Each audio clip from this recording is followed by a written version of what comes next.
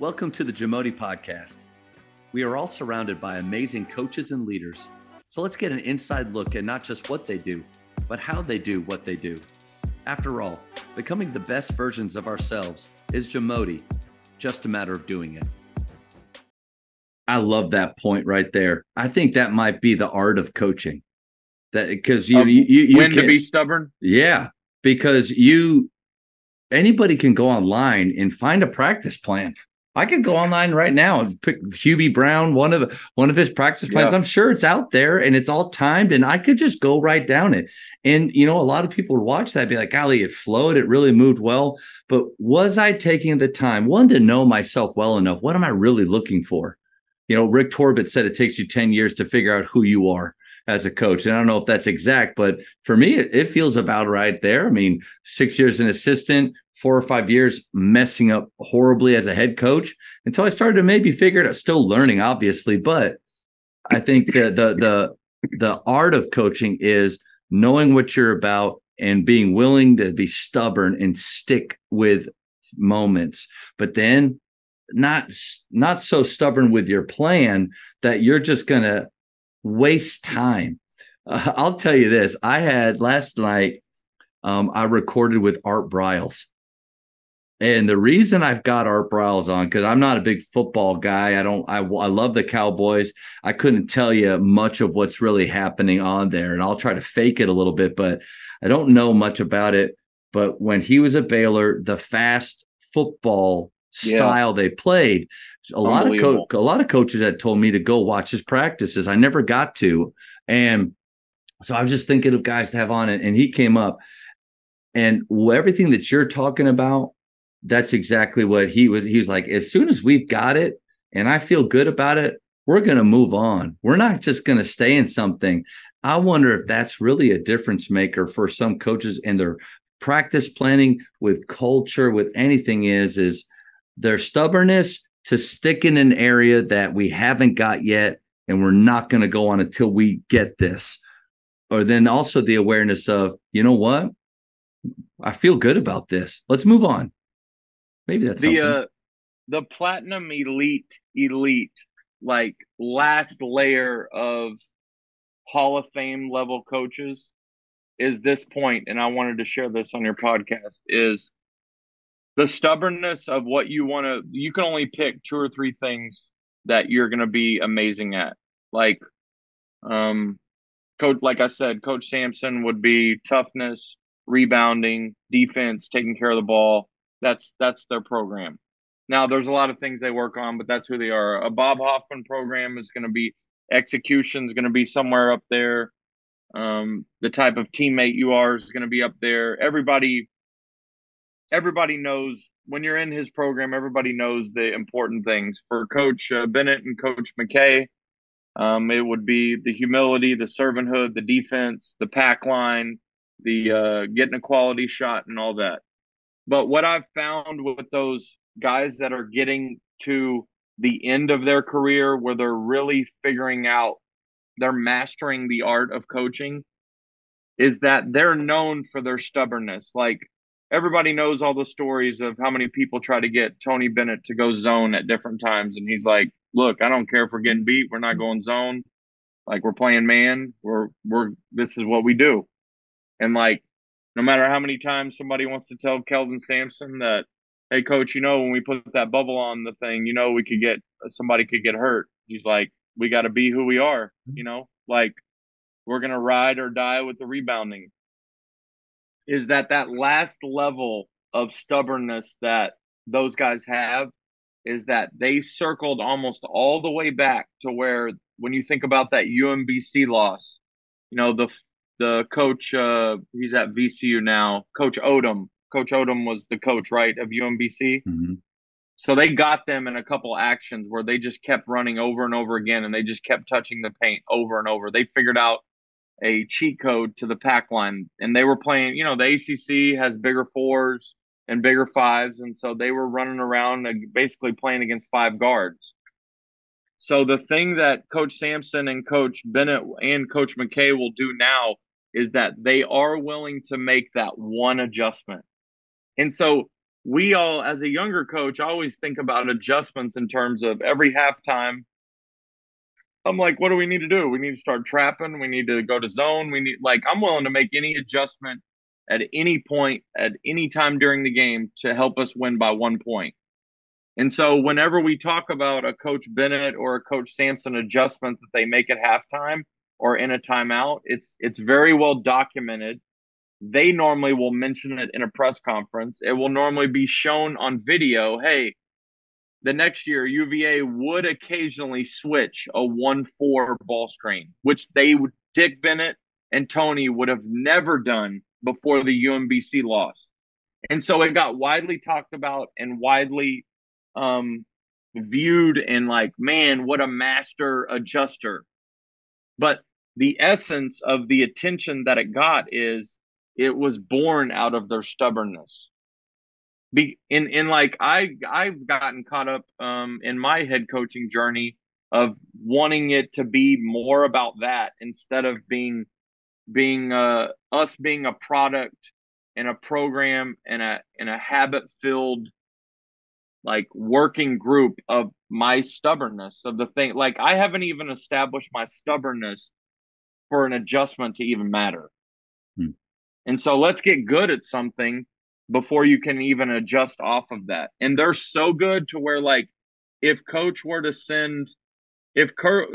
Sampson were to go into a game and only send 2 people to the offensive glass, it would change the complexion of the game. Like, let's say that he played Steve Nash's sons, and for whatever reason, him and the staff got together. They would never do this. I mean, he's going to send 5 to the glass before he would ever send 2. They're going to crawl on the glass.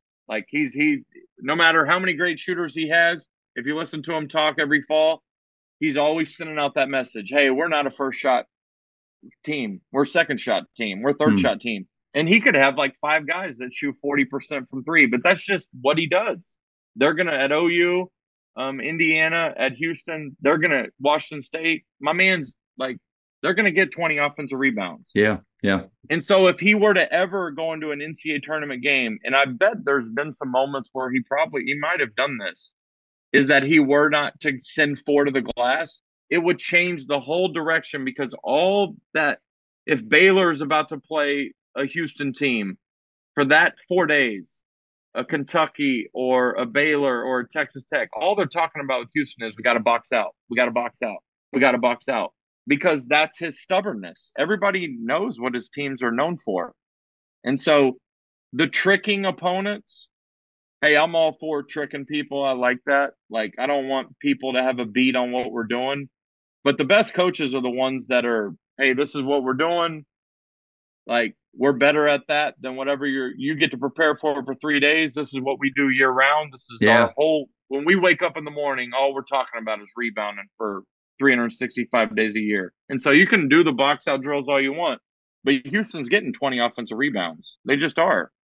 The word I'm thinking about, sorry, go ahead. No, I just think that I'm reminding myself, having a conversation with you, because we're recording this podcast on the front end of all of our seasons, is that your stubbornness, and then as you're stubborn, are you stubborn on things that are going to show up? Yeah. And are your players capable of doing the things that you want to be stubborn about? I think a fun exercise would be, especially once you've established some habits a few weeks, maybe a month in, or it could even be maybe with culture too, is ask your players, what are we stubborn about? As a program, as a team, what are we going to be stubborn about this year? And maybe give it up to them to what are some things that are important to them. And again, it doesn't just have to be with basketball. Yeah, but I think it's important for your players to know what you're stubborn about. Yeah, other coaches can watch a team play. And I think the word I kept thinking about was identity. Like I watched some teams play and I realized, golly, I just don't know. Like I don't know what they're about. What are they trying to actually accomplish? I would hope teams watching us is we're trying to get the best shot as fast as possible. And we're okay with taking threes in transition, but there's still good shots from our scale. We're not just taking bad shots, but I mean, that has to be something we're going to shoot courageously. Like that needs to be something that people understand it's our identity. But it'd be interesting to see, do your players know what you're stubborn about, what you truly want to see every day from them? And also, like, what we want more buy-in. There are part of our stakeholders in our program. What are they stubborn about? I think that'd be a fun activity. I'll tell you, one of the things that I noticed yesterday is, and they took the wind out of my sails with doing this, is that we're really big on when somebody when we have posters and pictures in the office, and we spend a lot of time on social media or whatever, is that when a teammate goes to the ground, we pick them up. Whenever we're talking as a team, we want to touch a teammate, have an arm around a shoulder. If we're in a timeout, if someone does good, if there's children or different people in the gym, like just basic culture standards that we have, is that when you have the right kids in your program, these things that you want to be about, like we had two guys go down on the court yesterday, and our guys ran over there and picked them up. Well, they kind of stole my thunder because I wanted to tell them, hey, this is what, and they did it naturally. And then when us coaching staff, when we were telling them the schedule for the rest of the week, we're doing some community service or whatnot. They all were touching each other, and they all were like linking up with each other. And they stole my thunder again. Is that this was the week that I was going to tell them that this is what they were going to do. Is that when you have the right people in your program, they instinctively are going to do a lot of the culture things on their own. And then when you're able to force the behavior of people that really don't want to do, like the best programs are the ones that the things that the coach is stubborn about, like we're really stubborn about cheering for your teammates. Like I'll kick a kid off the team if he doesn't. Now, I won't kick a kid off the team for the first time. Yeah. But if you don't want to cheer for your teammate, you ain't going to fit in here. Like, you're just not. And so it's important to me. I thought it was important to me as an assistant, but as a head coach, like when the kids are out there playing, if these guys aren't into the game, like it ruins it. I don't care what's going on the court. And we could lose and our whole team be into it. And there's a level of fulfillment and satisfaction that I have of that we are at least on the pathway or the journey of becoming a team. And so that stuff, I think we all figure out as leaders of the things that are important to us. Sometimes it's important. The most important thing to a coach is winning. Sometimes the most important thing to a coach is having the most talent. Sometimes the most important thing to a coach is running the best stuff on offense. That's really important, that it looks a certain way. I've found for me, one of the most important things is that we're all on the same page about a few things. And one of them being is that we're going to cheer for each other. And I'll kick the best player off the team over that. Luckily I've never had to. But that's important. I want the boys to cheer for each other because I think that that's regardless of the philosophical ramifications of why it's important for them later on, it's important to me today. Like, I just care about that. I want to cheer for people. Thank you for checking out today's episode. Please take a moment to subscribe to this podcast, share it with your fellow coaches, and find us on social media for what's coming up next on the JAMODI podcast. It's just a matter of doing it.